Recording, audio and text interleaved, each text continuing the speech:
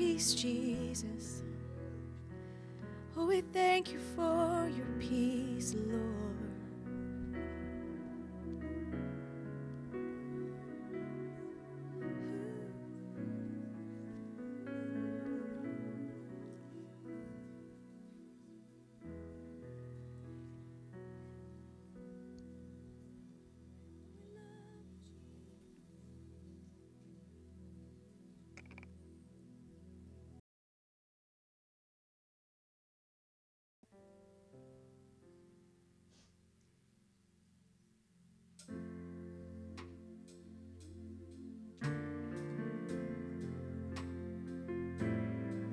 Oh, we love you, Jesus.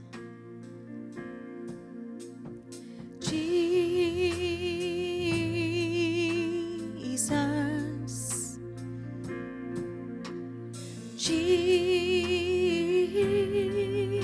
Jesus. Holy, holy and anointed one. Jesus. Come on and sing it now.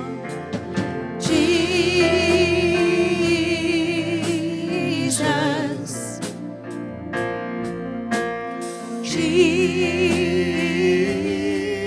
Jesus. You're risen, risen and exalted one. Jesus, your name is like honey on my lips. Your spirit's like water to my soul. Your word is a lamp unto my feet. Jesus, I love you. Oh, I love you. Your name is like honey on my lips. Your spirit's like water to my dry and thirsty soul. Your word is a lamp unto my feet. Jesus, I love you. I love you.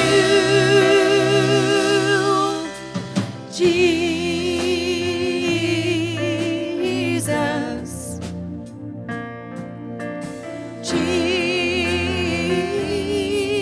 Jesus, you're risen, risen and exalted one. Jesus, your name is like honey on my lips. Your spirit's like water to my soul. Your word is a lamp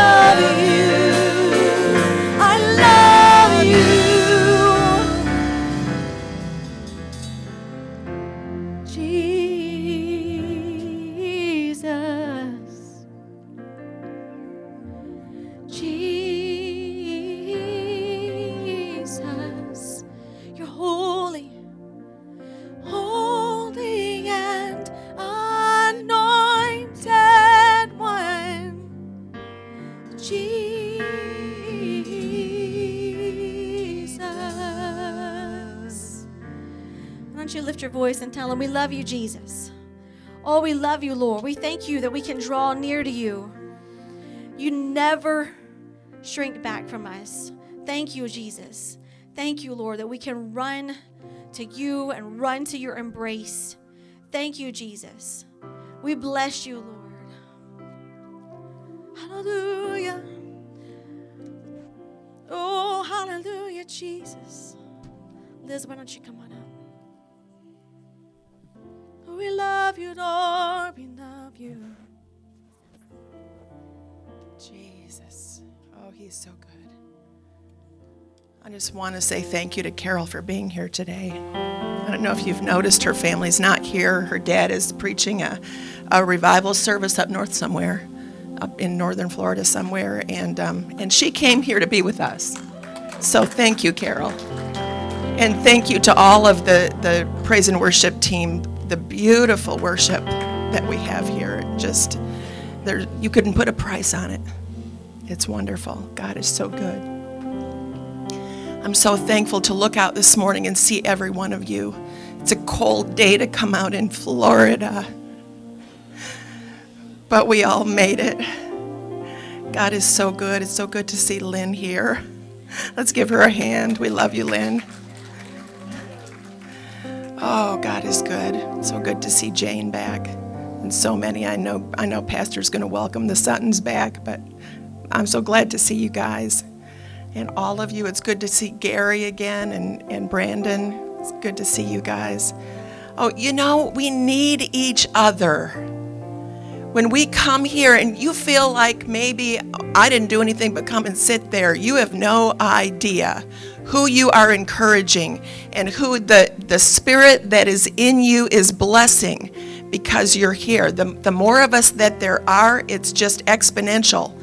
How the spirit inside of us just blesses each one of us. We just bless each other. You are a huge blessing in every way. Thank you for being here. God is so good. I just want to encourage you as you go through your week this week, I want you to do something that maybe isn't different for you. Maybe you already do this. So if that's good, keep doing it. But when you feel like something's coming on you, discouragement, a headache, whatever, I want you to, instead of, as soon as you acknowledge that, oh, I got a headache, just say, I don't receive that. And I take authority over it in the name of Jesus. And when your spouse or your friend or your child or your loved one says, I don't feel good today, I want you to take authority over that in the name of Jesus. And don't let the devil even get his slimy fingernail in the door. Because he is a liar and he is also an opportunist and he will take every opportunity to bring you down if he can. But you don't have to let him. Boy, I'm telling you, Carol just walked through the door, and I don't mean to bring so much attention to Carol, but isn't she beautiful this morning? But what I wanted to say about it is that she is a person who is going through a very tough time right now. And you, if you didn't know, you wouldn't know. I'm just in awe of the Spirit of God on her and the way that a person can walk through a very deep valley and stay on top. God is so good. And I think that she would agree with me that it's the Lord that is giving her the victory day by day. It's not a season by season thing. It's a minute by minute thing sometimes. Sometimes it's a second by second thing that we have to take authority over all the dark thoughts that the devil might want to bring into our minds and into our lives. And so I want you to stand with me, and I don't care what it is that you're facing this morning. I want all of us to join with Lynn and just pray comfort over her. And I want all of us to join with each other in agreement over anything that we're dealing with. I know Maureen's family is going through a very tough time. I know that many of our loved ones are going through a very tough time. Many people have lost loved ones in this season. It's been a tough season, but God, but God. I want you to say with me, and first of all, I want you to acknowledge it. God is good all the time. And we can trust him. I can see in my mind right now, Michael, in the courtrooms of heaven, worshiping. And that doesn't answer for why Michael had to go through 3 years of suffering, or why Frank Carey had to go through such a long time of suffering. But I want you to know that even when we don't understand, we can trust him. We can absolutely trust him. Lord, we thank you for your goodness. We thank you, Lord, that we can trust you no matter what. We thank you, Lord, that you are a great God, a loving God, a powerful God. You are the only God. We love you, and we receive from your hand this morning everything that you have for us. And we determine to walk hand in hand with you in trust through every step of this life, no matter where it leads us, in Jesus' name. If you believe that and agree with that, I want you to say, I receive it. And you know, sometimes, church, I'm just gonna pause here and tell you something. Sometimes when I say, when I'm starting to go through something I don't like, I'll say to the Lord, I said I would walk with you through everything, and I meant it. I meant it, Lord. Whatever this is going to turn out to be, I'm walking it with you in Jesus' name, and I'm trusting you, Lord. Father, we trust you. You are a good God. You never let anything happen to us that you don't have the answer for, and you don't have the strength for, and you don't have the direction for. Lord, I pray wisdom and direction and discernment over every one of these people here this morning and those that are watching, Lord. We pray healing over the Bartholomew children right now, Lord. We pray healing over them in Jesus' name. Hallelujah.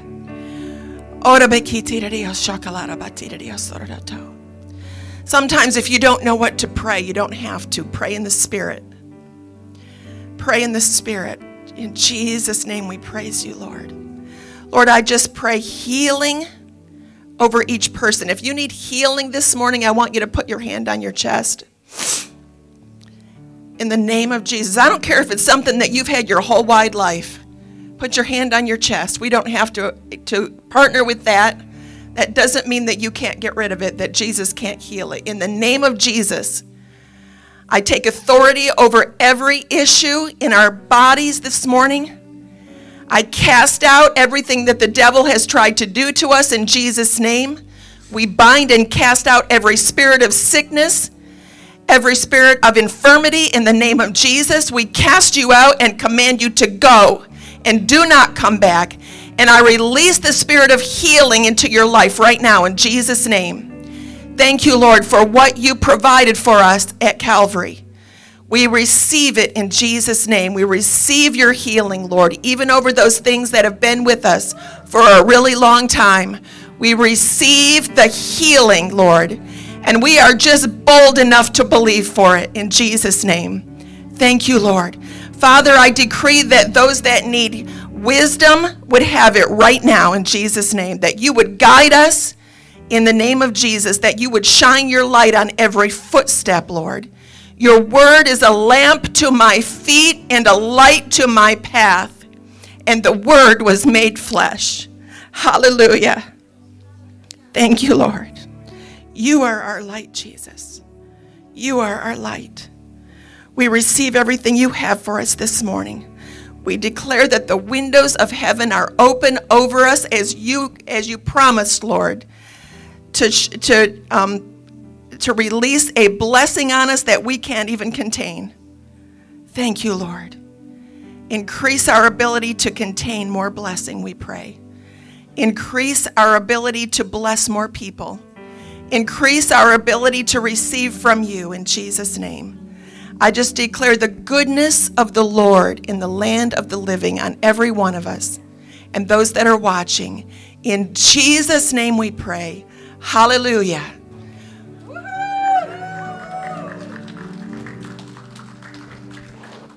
You may be seated. As you're sitting, I just want to let you know that 2 weeks from today is going to be our missions convention. And after our morning service, we're going to have a covered dish dinner, the first one since the dreaded C started. So we're going to have our covered dish dinner in there, so begin to plan what you want to bring. You can bring an international dish, and remember that the United States of America is a nation, so that's okay. You can dress in some international way, and remember that the United States of America is a nation. But if you have another outfit that you want to wear to represent a particular country, this is your opportunity to do that. So right now we want to show a video about faith promises, and that's going to have everything to do with our missions convention in 2 weeks. And so here we go.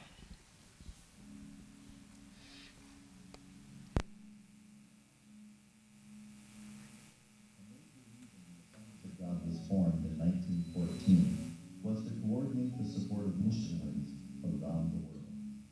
The great strength of our mission support has not been a centralized missions fund, but designated giving by local churches that faithfully support missionaries who have been called by the Holy Spirit. The primary Assemblies of God mission support base is the local church. God calls people to serve as missionaries throughout the world, but they are only able to fulfill that call because God also calls people at home to faithfully give, enabling their local churches to commit monthly support to missionaries. The Faith Promise program makes this possible. A faith promise is not our tithe or a portion of our tithe. Our tithe, the first tenth of our income, is the Lord's and belongs in our local church. A faith promise is beyond our tithe.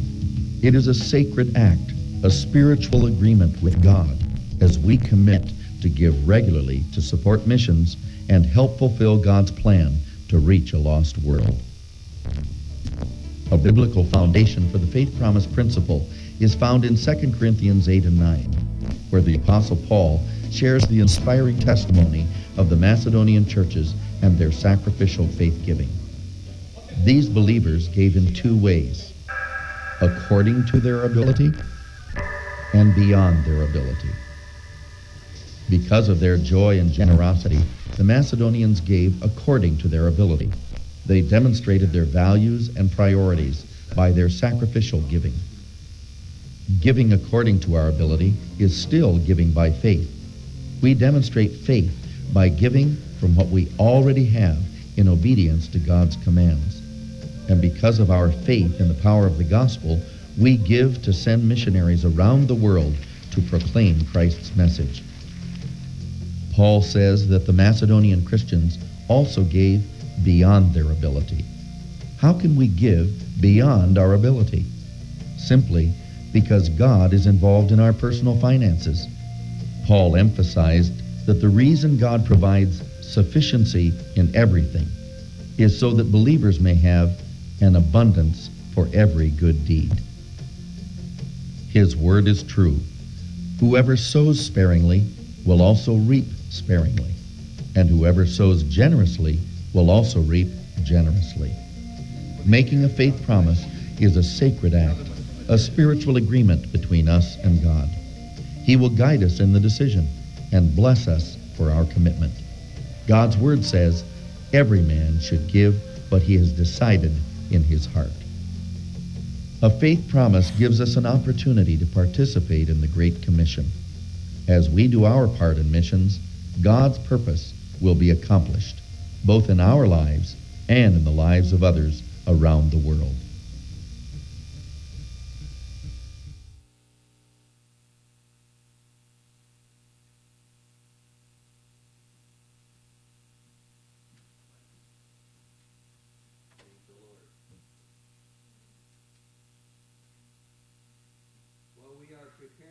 For our missions convention, and that's why we played that faith promise video, because is it 2 weeks? 2 weeks we will be asking you for a commitment for the year for your faith promise. So there will be cards, I'm assuming, in the bulletins today, or should be.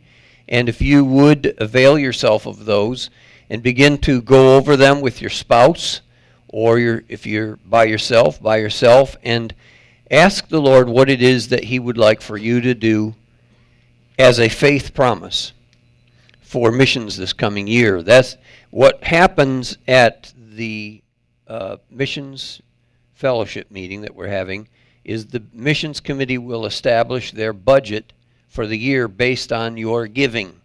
So be generous. And we have a lot of missionaries, as you can see. Some of their pictures are on the board back there. But there are also some things that they do that aren't listed. So we're actually supporting a lot of different ministries around the world. Amen?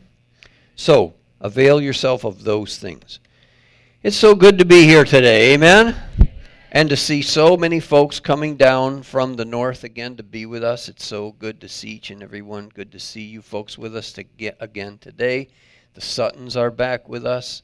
These folks here, the names are slipping my mind, but I'm so thankful that you guys are all with us. Good to see Gary back again. Lynn, my goodness, it's so, you're not in your regular seating order there, but God is so good. Amen? It's just good to be in God's house today. And we're pleased and happy that He's here. Amen? Well, when I say we're in God's house, actually, this isn't His house. This is His house. But it's pretty good to be in this house too, isn't it? Hallelujah. So they're passing out the faith promise cards. And so look that over. Stick that in your Bible and work on that during the week. In the meantime, we're going to give to the Lord, and you that are watching, it's your opportunity to also join with us. There are ways that you can give. Will be listed on your screen. In the meantime, all right, so these are brochures that explain what a faith promise is in a better way than I did for you. All right? The faith promise cards will be passed out to you either next week and the week after. All right? Praise God. So what you're going to give today, would you just hold it up and would you lay your hands on it and let us dedicate it to the Lord, and let us make a declaration over it today in the name of Jesus. As we receive today's offering, I am believing the Lord for jobs and better jobs, for raises and bonuses, for benefits and salaries and commissions, for favorable settlements, for estates and inheritances, for interest and income, rebates and returns, checks in the mail, gifts and surprises, finding money, debts paid off, expenses decrease, and blessings increase. Thank you, Lord, for meeting all of my financial needs, that I may have more than enough to give into the kingdom of God and promote the gospel of Jesus Christ. Hallelujah. Would you come? Bless you in Jesus' name as you give today. Hallelujah.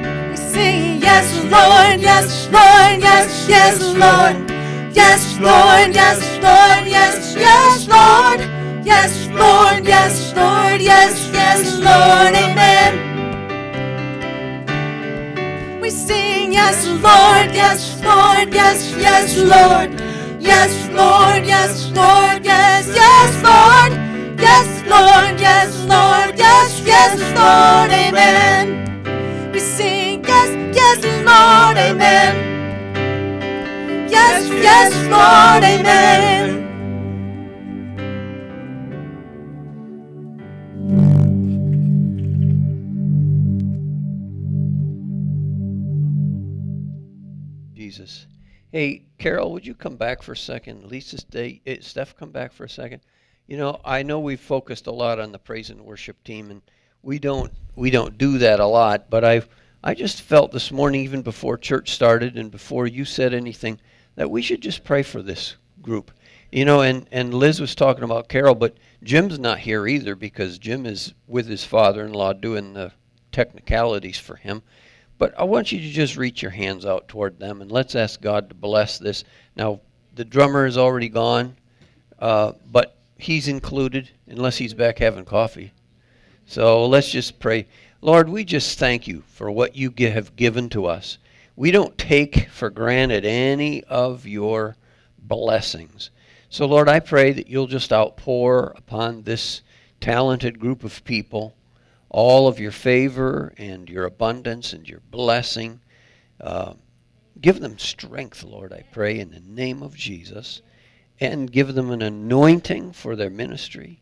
Help them not to grow discouraged. In Jesus' name. Amen. Amen. Bless you guys. We love you. We love you a lot. You're a great, great bunch of people. Hallelujah. Well, it's time for us to pray for the offering. I'm getting good at my sign language. Hallelujah. So would you just stand again and reach your hands out, and let's consecrate this to the Lord. Lord, we lift this up to you today, and we consecrate this to you. And I ask you, Heavenly Father, that you would bring to pass the promise that you said, try me this day and see if I will not open the windows of heaven and pour you out a blessing that you're not able to contain. So, Lord, I ask for that right now for everyone who has given today, that you would indeed open the windows of heaven and pour out blessings to them in their finances, in their homes, in their relationships. Pour out into them blessings that they are not able to contain. Boy, that would be great, Heavenly Father. I pray that you'll provide for their needs, not according to their needs, but according to your riches in glory. In Jesus' name we pray these things. Bless everyone who is given now, we ask. In Jesus' name. Amen, amen, amen. You may be seated. Thank you. Praise the Lord. Well, our children's church, if there are any today, I see very few children. Are there any children? Are there any? We have one. How many feel like children? Paul? Yeah, I feel like a child. Amen. I do. How many of you still feel young? Be honest. You still feel young. What you feel inside is not always demonstrated on the outside, but you do feel young, don't you? Yes, indeed. And we are, actually. We are young, and we're supposed to feel that way. The Lord made us to be eternal people. That's why death is so peculiar, because it doesn't feel natural, because it's not supposed to be natural. We're supposed to be forever young. Praise the Lord. I'm looking for a box of tissues. So if anybody can see one, I'd be happy to have it. Thank you. Don't you appreciate Liz? I'm telling you what, the prayer ministry that she and the ladies in this church have is astounding. And I appreciate that so much. There is a real fine history that has developed among the ladies in this church over how many years you've been doing this now? 14 years the ladies have been coming together once a week and praying. And now they have a substantial group. It's a really good group. If you're a lady and you haven't come on Tuesdays, you need to really come and find out what's going on. Tuesdays at 10:30 till 12, and then some of the ladies even make it go beyond that, because they make a day of it and have a little lunch together and a little fellowship, maybe some shopping. Who knows what they do? So it's a great day. So set aside Tuesday. Come and check it out. And if you hear after the prayer a lot of people going, woohoo, that's a secret. That's a secret password, and you can only learn out what that means by coming to the ladies' meeting. And but they're cute, aren't they? Praise God. Heavenly Father, Holy Spirit, I just thank you so much. I thank you so much for your anointing, for your presence. I thank you that you came in obedience to Jesus' instructions when he said, I will send the Holy Spirit, and he will be a comforter to you, just like I am your comforter. So the Holy Spirit, you are the other comforter. And you have come to lead and guide us into truth. You've not come to speak of yourself, but whatever Jesus says, you speak. And whatever you hear him say, you speak. And whatever you see him do, you do. And not only that, but you were poured out upon all flesh. And I thank you that you inhabit these temples of flesh today. And I thank you for your presence that's here. We covet your presence. And now give us ears to hear what you are saying to the church. We, the church, the body of Christ. Give us ears to hear what you're saying. In Jesus' name I pray. I pray particularly that you will anoint me. That your anointing will come upon me this morning so that I am not just here to give a homily or some kind of a nice speech, but Lord, may I decrease that you may increase in Jesus' name. Hallelujah. In Jesus' name I pray. Hallelujah. And while I speak, Holy Spirit, I ask that you will meet needs. I pray, Holy Spirit, that even while I speak, those who are sitting in this room that are uncomfortable because of illnesses or aches or pains, I pray that your healing power will touch them as they hear the word go forth. Because your scripture says you sent your word and healed them. So as the word goes out today, I pray for healing to flow through this place. In Jesus' name. In Jesus' name I pray. Amen. How many ever get upset about things? You ever get upset? I tend to get upset from time to time. And see if I can aim that a little better. Well, I got a little upset this week because I was probably... Do you guys ever watch YouTube? Oh, come on. Don't try to be all holy. You guys watch it from time to time. So there's always suggestions of things to watch. Have you noticed that?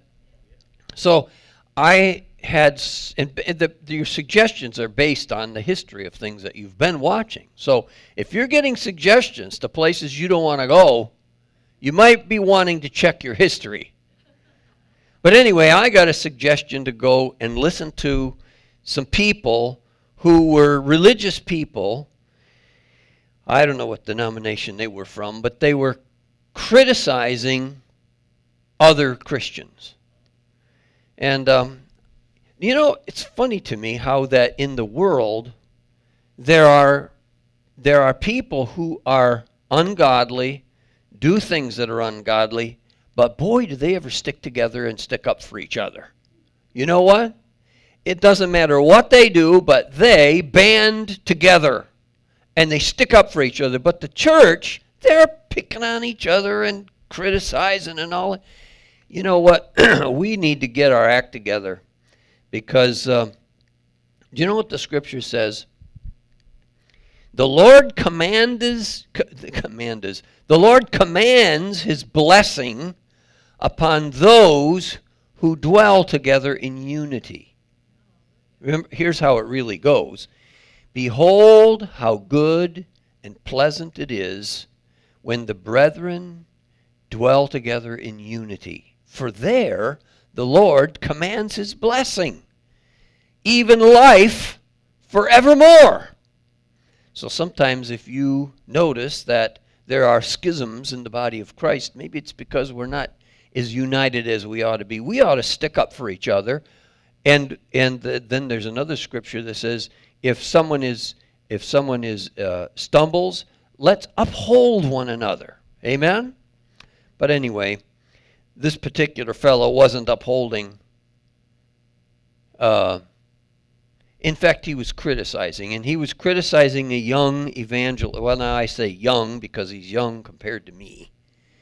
A young evangelist who is a good guy, and he's a healing evangelist, and he goes around trying to do good. But this guy was criticizing him about all kinds of things, and one of the things he criticized him about was that he prays for people the way we do.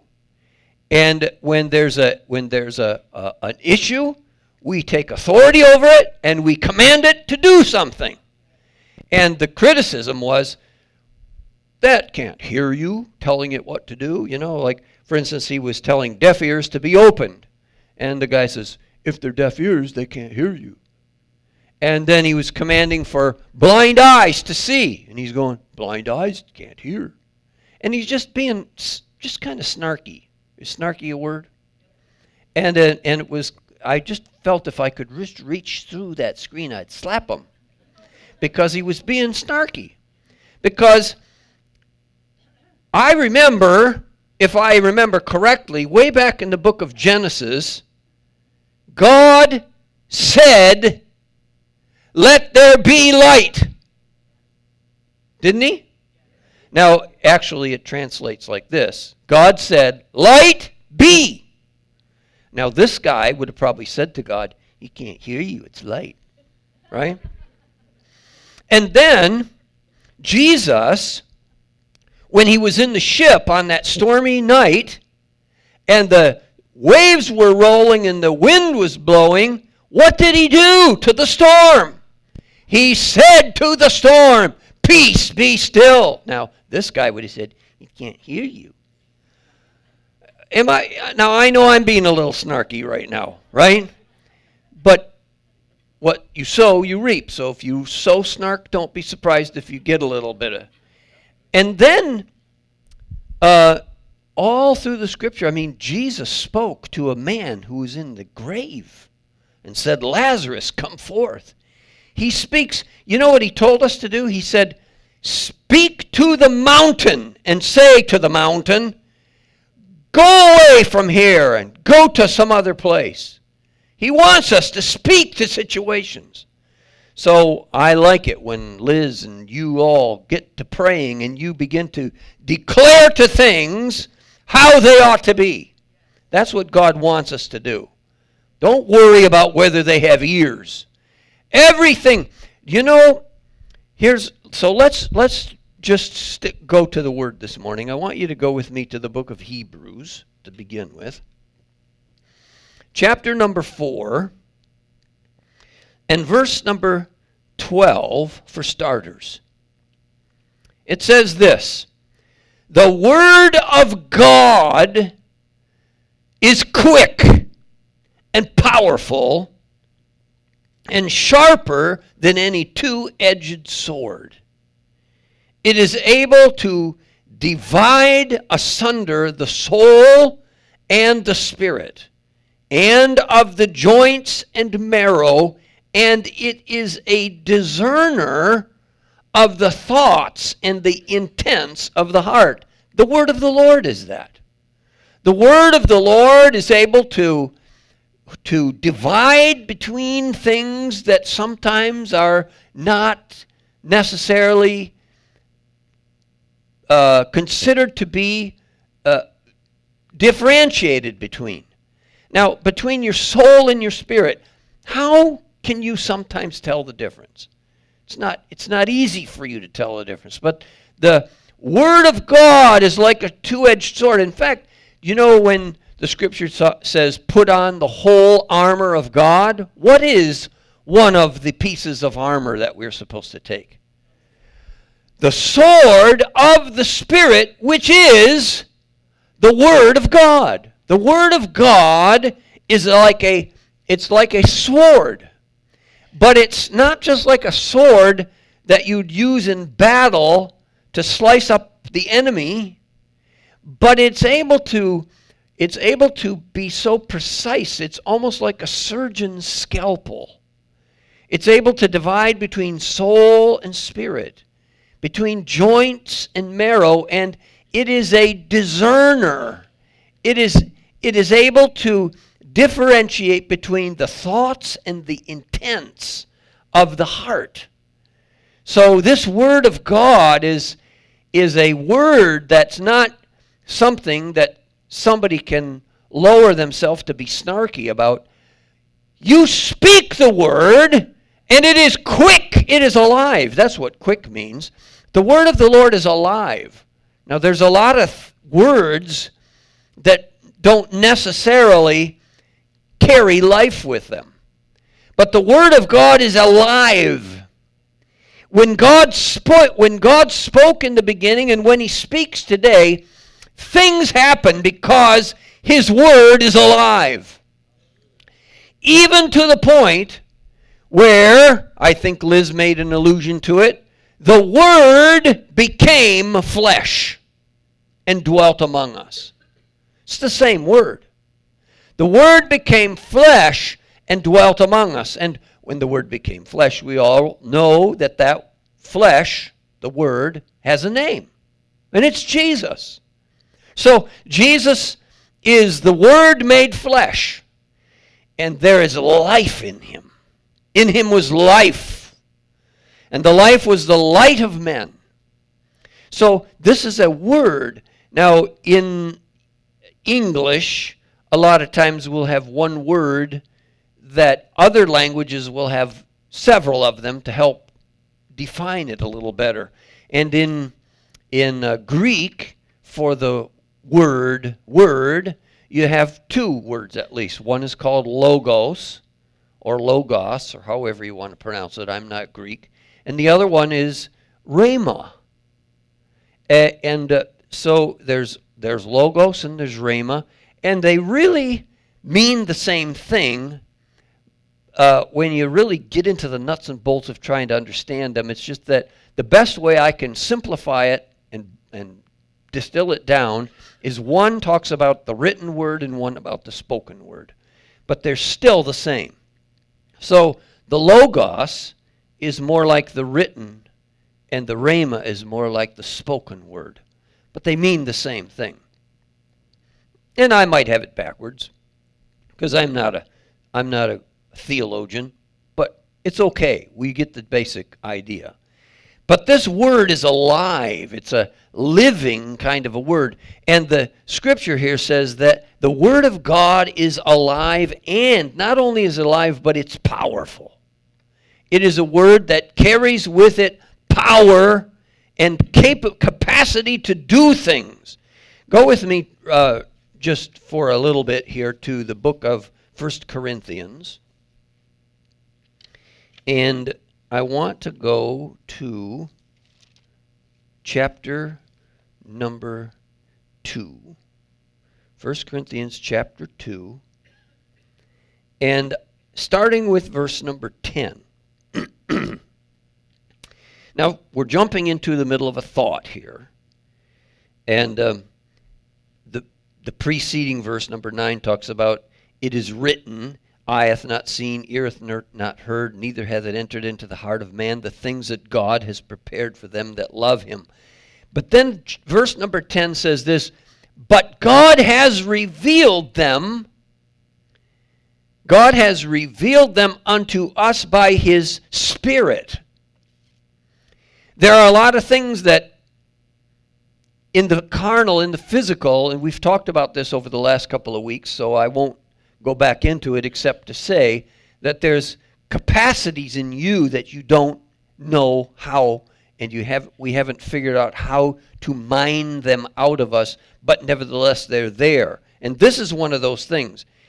The things that the eye hasn't seen or the ear hasn't heard, nor even has it entered into the heart of man, what God has prepared for them that love him, God, nevertheless, has revealed them to us through his Spirit. Do you see the importance of living in the Spirit so we can have greater revelation of what He's placed inside of us? The power and the capacity. The Spirit, which is of they have been revealed unto us by His Spirit. For the Spirit searches all things, yes, even the deep things of God. So the Holy Spirit has knowledge of the depths of who God is. Now, wouldn't it be nice to know the breadth and the depth and the length and the height of who God is? Nobody knows that like the Holy Spirit. God's Holy Spirit. Now, likewise it says, For what man knoweth the things of another man? I inserted another. But how is it possible for you to know another person? The only one that really knows a particular person thoroughly is the spirit of that person. So your spirit knows you thoroughly, inside and out. You cannot know your neighbor as well as their spirit knows them. So, save the spirit of a man which is in him. Even so, the things of God knoweth no man but the Spirit of God. So nobody's able to know truly all there is to know about God except for the Spirit of God. Now, fasten your seatbelts, because this is about to get really good. Now, we have received not the spirit of the world, but the Spirit which is of God. This Spirit who knows God in all of His fullness has been made available to you and I to receive, that we might know the things that are freely given to us by God. I don't know if you're catching the gravity of this. Maybe that's why you're so quiet, because you're thinking to yourself, "Oh my goodness, this is really deep," and it is, because God has entrusted to us the fullness of His Holy Spirit, the same Spirit who knows Him in His awesomeness, and we have received the Spirit, not the spirit of the world, but we have received the Spirit which is of God, that we might know the things that are freely given to us of God. Which things also we speak, not in words, which men's wisdom teaches, but which the Holy Ghost teaches, comparing spiritual things to spiritual. Now let's keep going. Verse number 14. The natural man receives not the things of the Spirit. And I want to pause here for a second, because when we first started, we said the sword of the Spirit, which is the Word of God, is able to divide between soul and spirit. And this is that very thing, because the natural man is the soul of a person, and the Spirit of God is the spirit side of a person. And only the sword of the Spirit, the Word of God, is able to make a distinction between what is natural and what is spiritual. The Holy Spirit, the Word of God, that is to say, is the one who is able to make that differentiation.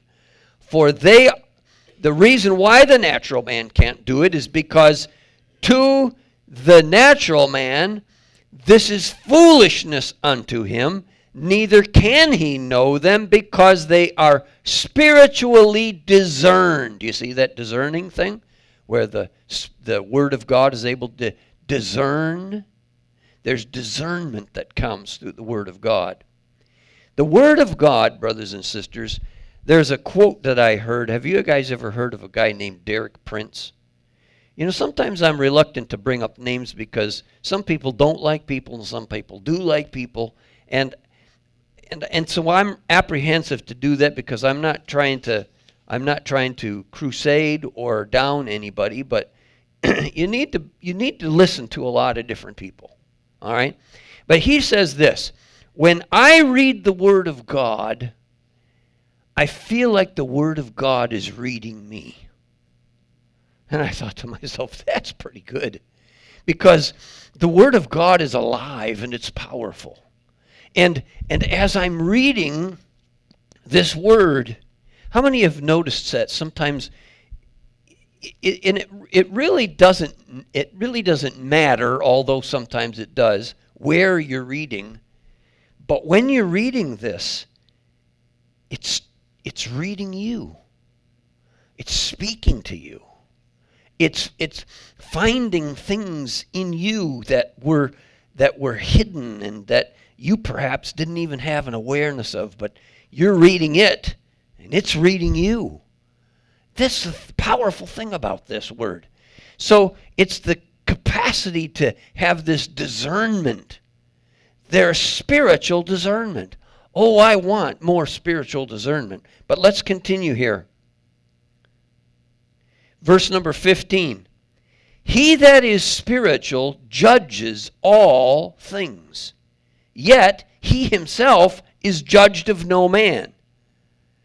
For, watch this. This is a good verse. For who hath known the mind of the Lord that they may instruct him? Can you think of a person who's known the mind of the Lord? And we just learned that nobody knows God in his fullness but the Spirit of God. And nobody can know the mind of God, or can they, to instruct him. But watch what the end of that verse says. We have the mind of Christ. That's pretty fabulous, I would say. That's pretty amazing, I would say. That shows me that there's something residing inside of me that is laying dormant, waiting to be harvested and tapped into.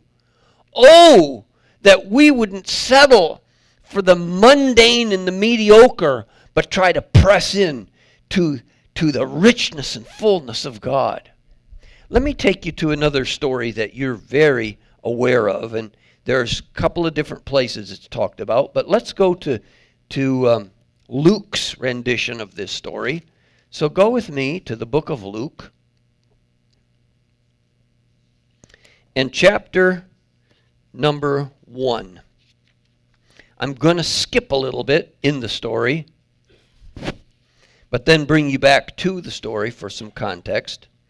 But this is the story of a young lady named Mary who had an encounter that no one before or since her has had. And if you were to have an encounter like this, perhaps the first thing that you would be inclined to do would be to cast out some kind of a spirit if you had an encounter like this from a supernatural being, because she had never, and nor has any other woman ever had an encounter like this. But she said, well, let me just go sequentially a little bit with this. So she is approached by an angel. In chapter 1, verse number 35, the angel says to Mary, first of all, there's a little bit of dialogue that takes place before this, and Mary has a question. She's not resistant to this idea, although it's pretty radical. All she says is, I'm willing to partner with this idea, I just don't know how to go about doing it. How can these things be? Let's do this. Let's do this, but I just don't know how to do this. So the angel speaks to her. Now here, my brothers and sisters, is the Logos of God speaking to Mary through the angel. And the angel answers, verse 35, the Holy Ghost, the Holy Spirit, shall come upon thee, and the power of the highest shall overshadow thee. Therefore also that holy thing which shall be born unto thee shall be called the Son of God. Now, here you have in this sentence all three parts of the Trinity. The Holy Ghost is there. You see that? And then the power of the highest, that's the Father. And then the Son, the one that's going to be born, the Son of God. The Trinity all wrapped into one. So the angel says, here's how it's going to be. He describes it to her, and then he says something in verse number 37, is where I really wanted to come to, but I had to give you a little context. He says this, for with God nothing shall be impossible. Now I want to dissect a little bit of that, because that word that says nothing, but for God nothing, believe it or not, is the word rhema. It's not the word nothing. It's the word rhema. So what he's saying actually here is no rhema shall be impossible with God. In other words, when God says something, in him saying that is the power to perform it. And she doesn't have to do anything but cooperate with it. How can these things be? The Holy Spirit will come upon you, and the Holy Ghost will overshadow you. And although she's still a little confused about all of this, because, mind you, this is pretty radical, he says to her, with God nothing, no rhema shall be impossible. The Word of God is alive and it's powerful. No Word of God will come to you that does not contain the ability to perform itself. Now, brothers and sisters, that's important for us to understand. Because when God gives you a promise, he who hath promised is able to perform it. God doesn't ever, it's not that he doesn't need you, but he really doesn't need you. When he didn't need you when he saved you, he just needed you to believe. Whosoever believeth in him shall not perish.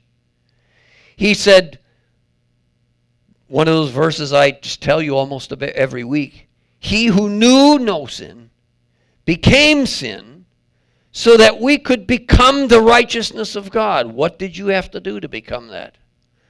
Nothing. He did it all. And when he said it is finished, it means everything. He has the finished work completed. All you have to do is say, yes, I'll hitch my wagon to that. Hallelujah. When the Word of God comes to you, along with that Word comes the capacity for it to perform itself in you. He who hath begun a good work in you is faithful to complete it. He doesn't start something and say, okay, here you go. Now here's the football. You run it down to the end of the field. No. He runs up alongside you and says, here's the football. Let's go. And he runs with you if he has to pick you up and take you with him. And then you get across the finish line and you get the credit for the touchdown. Hallelujah. That's a feeble example. I know I probably could have thought a better one, but that just came on the spur of the moment. But he who hath begun a good work is faithful to complete it. The rhema, the logos that he has spoken to you, brothers and sisters, has the capacity within itself to perform itself. Hallelujah.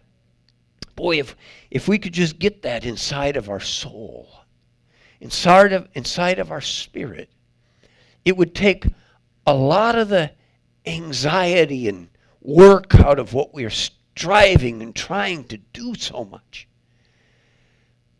We find it sometimes so hard to believe, so hard to trust, because somehow we think that we've got to do something.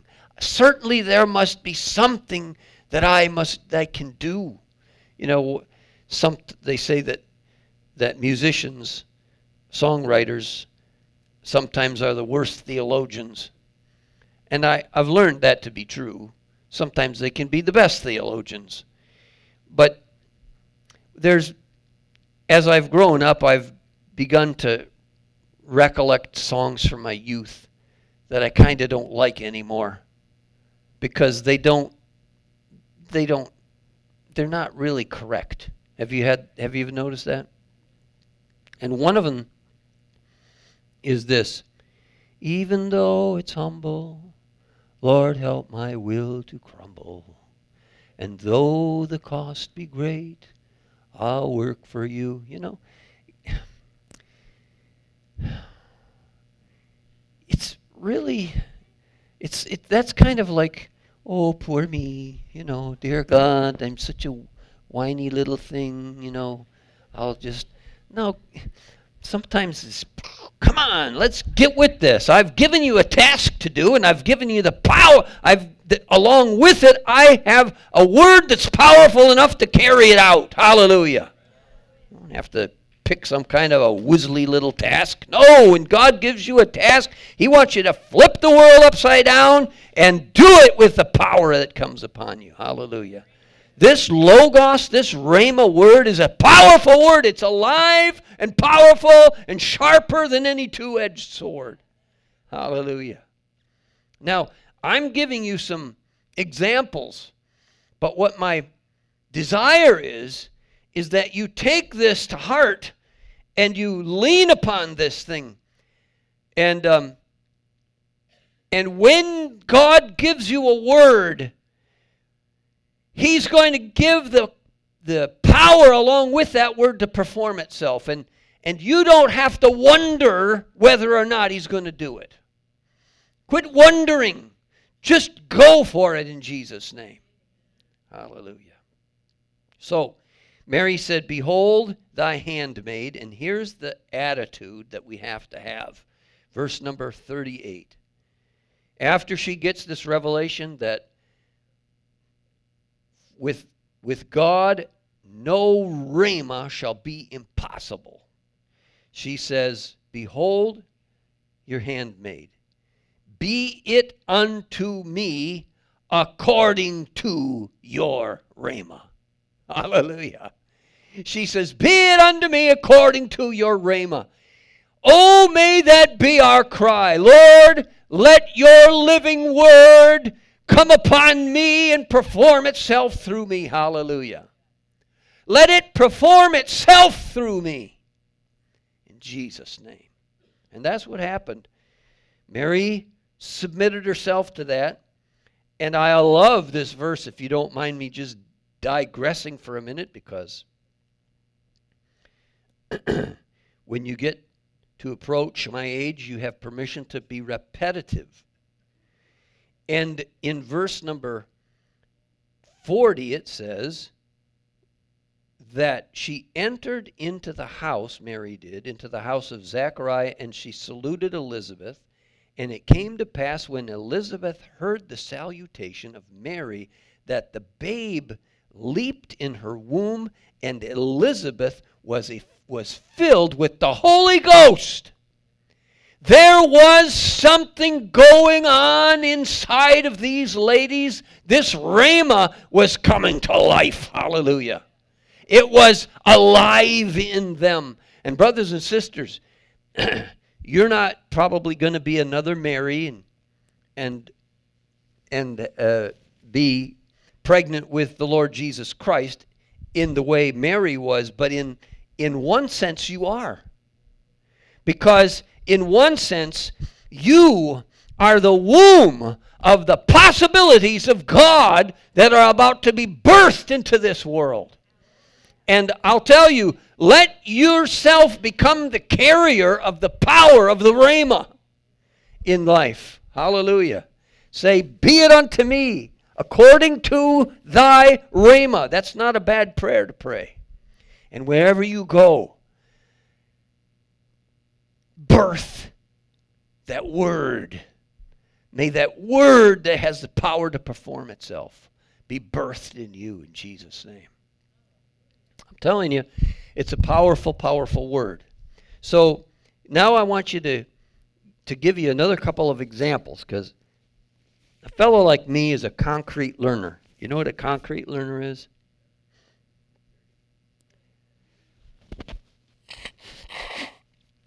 I'll try to do this without making noise in the mic. That's not easy when the mic is that far from your nose.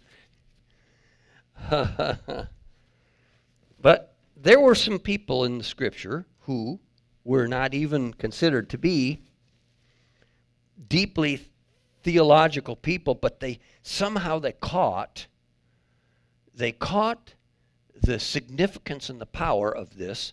And one of them you'll read about in the book of Matthew, so let's go there. And this is Matthew chapter 8.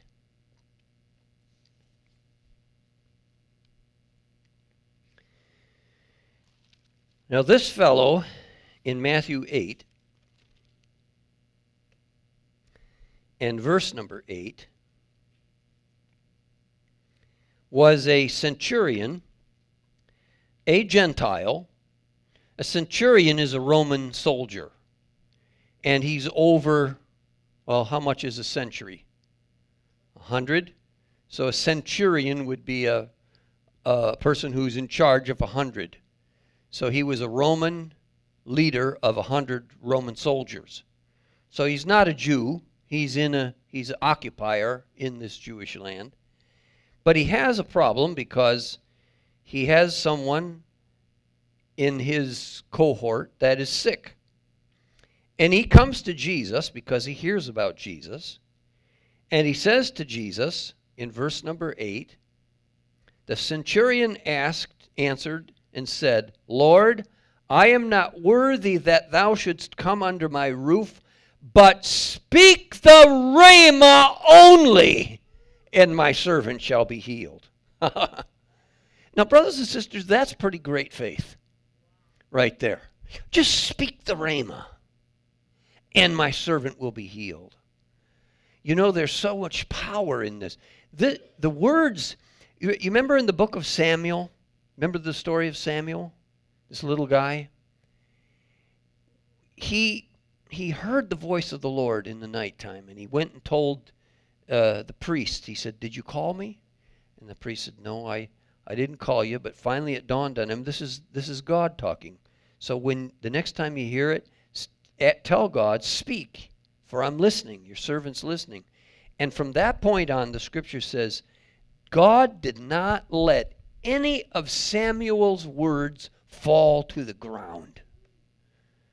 Isn't that amazing? Do you see the significance and the importance that God puts on words? And brothers and sisters, you and I, being made in the image of God, need to be some of us a little bit, some of us a lot more careful about the words that we speak. That none of them will fall to the ground. You and I are people of the Word. We are people of the Rhema. We carry with us words that have power enough to perform what they're sent out to do. They're like little messengers, not little either. They're warriors. And so when somebody has a infirmity, you can speak to that infirmity. It doesn't have ears. It must bow its knee. Every knee shall bow. Every tongue shall confess that Jesus Christ is Lord of things in earth and under the earth and above the earth. And I'll tell you what, I'll even go you a step further. If you and I don't begin to speak out, the rocks will cry out. Well, they don't have mouths. I'll tell you what, brothers and sisters, you and I better start speaking the Rhema, or the rocks are going to speak it. Because God is going to have His word known. Hallelujah.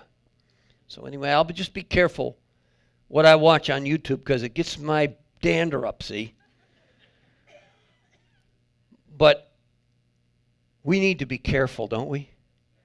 I know I get a little righteously indignant when I hear that kind of stuff, because I'll tell you maybe one of the reasons why. You want me to give you an honest confession? Because I used to be one of those critical people.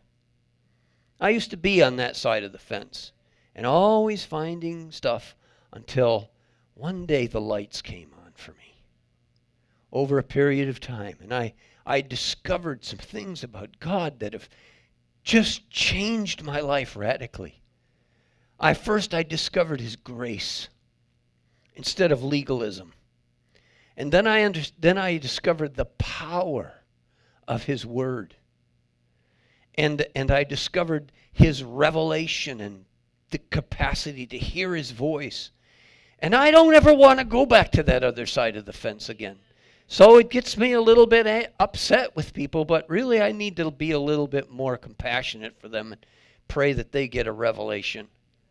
And maybe, thankfully I didn't have somebody shake the revelation into me, but probably, the Holy Spirit is the best one to do that. He's gentle, but He's tough. All that to say, that centurion man had some sort of an amazing revelation that, Jesus, you don't even have to come. Just say the word. Now, I like the way that's in Matthew, but Luke chapter 7, verse number 7, says it a different way. And I sort of like Luke's perspective of what that man said. So just take a quick trip over to Luke chapter 7 and verse number 7, because he says it this way.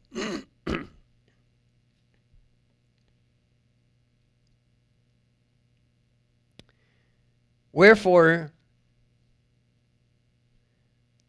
neither thought I myself worthy to come unto thee, but say in a rhema, and my servant shall be healed. Just say a word. Just say a word. God has got a way of saying one word, and it does more than all the volumes of books that people can write about. And I'll tell you, all you and I need is a word from the Lord, just a rhema from the Lord, and it'll change our whole way of doing things. Amen? Lord, I pray for a rhema word today for this body of believers, a rhema word that has the capacity to perform itself. That's the word we need. And the Bible says the Word was made flesh and dwelt among us. And then John goes on to say, He came, this Word made flesh, came to His own, and His own received Him not. Now that's a sad state of events, except for the fact that when it says His own received Him not, there were a remnant who, as many as received Him, to them He gave the power to become the sons of God, even to them that believe on His name. Now, when you are a son or a daughter of the Rhema, then you are a person of the Rhema. And God puts within you, you are the Word of God to the world. And you have been given power to become. Remember, we read that in the beginning. There's a capacity when the Holy Spirit comes in you to do things that you don't even recognize or realize that you have the ability to do. But you have the mind of the anointed. You have the mind of Christ. Hallelujah. Let this mind be in you, which was also in Christ Jesus. And begin to change the way you're thinking. Now, you see, the sword of the Spirit, the Word of God, is able to divide between soul and spirit. Now, the natural man is not able to receive the things of the Spirit. So, what has to happen to the natural man, the mind, the soul, is that in order for it to be in alignment with the Spirit, the Bible says it needs to be renewed. Be not conformed to this world, but be transformed. And that word transformed means metamorpho, which is metamorphosis, which is what you learned about when you were in school 100 years ago, like me. It's the changing of something into something else, like a caterpillar to a butterfly. So your mind needs to be transformed. It needs to be renewed. So it no longer thinks like a caterpillar, but it thinks like a butterfly. And your mind is not able to receive the things of the Spirit because they are spiritually discerned. So your soul, your mind, needs to be transformed, needs to be metamorphed into a whole new creation. Something that doesn't crawl on the leaves like a bug, but soars in the air. Hallelujah. It's not something like a chicken that picks the bugs off the ground, but it soars like an eagle above the clouds. It's a transformed mind. And that's the mind that we need to think with. That's the way we go about life. We don't think with a carnal mind, a natural mind anymore. We have a supernatural mind. Hallelujah. It's a mind that is transformed. It's renewed. Hallelujah. And that comes by the Spirit. And so when it says we have the mind of Christ, we don't have the mind of Christ in a carnal body. We don't in a carnal mind. We don't have the mind of Christ in a natural mind or soul, but in a transformed one. So the Spirit is born again.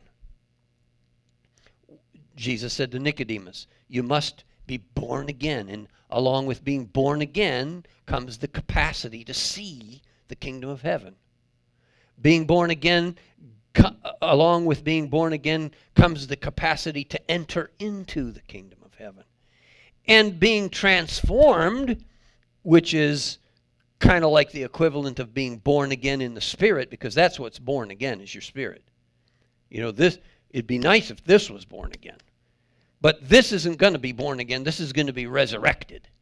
You see, the Spirit is born again. The soul or the mind is transformed, and the body is resurrected. That's how it works, you see. So the Spirit is born again, and the mind is transformed. Now we don't think the way the natural man thinks anymore. And this is that metamorphosis process. Some of us are still in the cocoon, right? How many of you are sort of still in the cocoon? It's splitting open, but you're still wrestling sometimes with getting your thinking right? I feel like the cocoon is splitting open for me. I can feel my wings, and I know a little bit. Well, I'm not a bug anymore, but I can't wait to start flying, you know.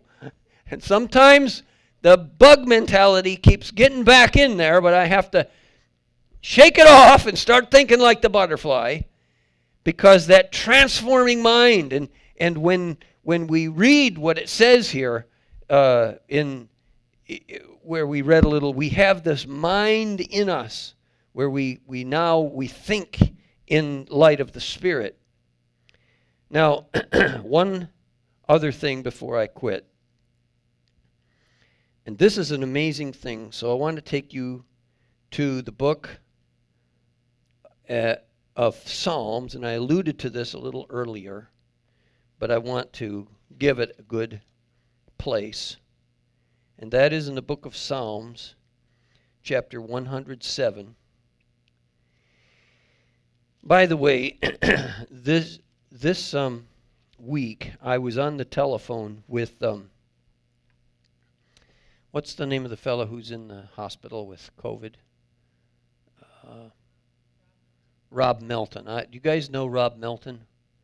He and his wife come here from time to time. They're trying to get moved to Port Charlotte, but Rob's really going through a tough time with COVID, and the last time he talked, he was on a ventilator. I didn't talk with him, but the Lord is working on him, but he really needs a supernatural touch.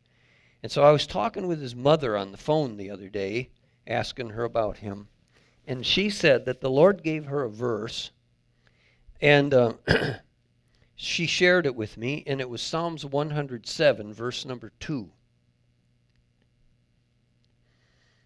And, verse number 20, I'm sorry.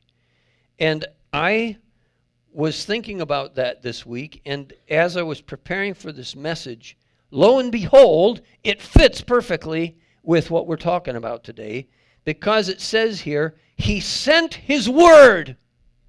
Now this is Old Testament, so it's not going to be Rhema or Logos, but it's the Hebrew equivalent of it. He sent his word, which I have it written down in my notes somewhere, but it doesn't really matter. It's the same thing. It's the living word. He sent his word and healed them and delivered them from their destructions. God's word is still being sent today, the same it was to that centurion, that soldier. God has sent his word to you and to me. He sent his word to heal us. He sends his word to heal us. Do you know? Now I know this is tough for you, but it's that butterfly thinking now for a minute. When Jesus died on the cross for you, how many of your sins were in the future? Right? Now that's pretty interesting to think about, isn't it? Because while you were yet sinners, Christ died for you, but actually, he died for you before you even got here. He knew you before you got here, and he already died for your sins before you committed them. Now, likewise, when Jesus bore the stripes for your healing, how many of your sicknesses and diseases were in the future? Were they not all in the future? So, let me ask you something.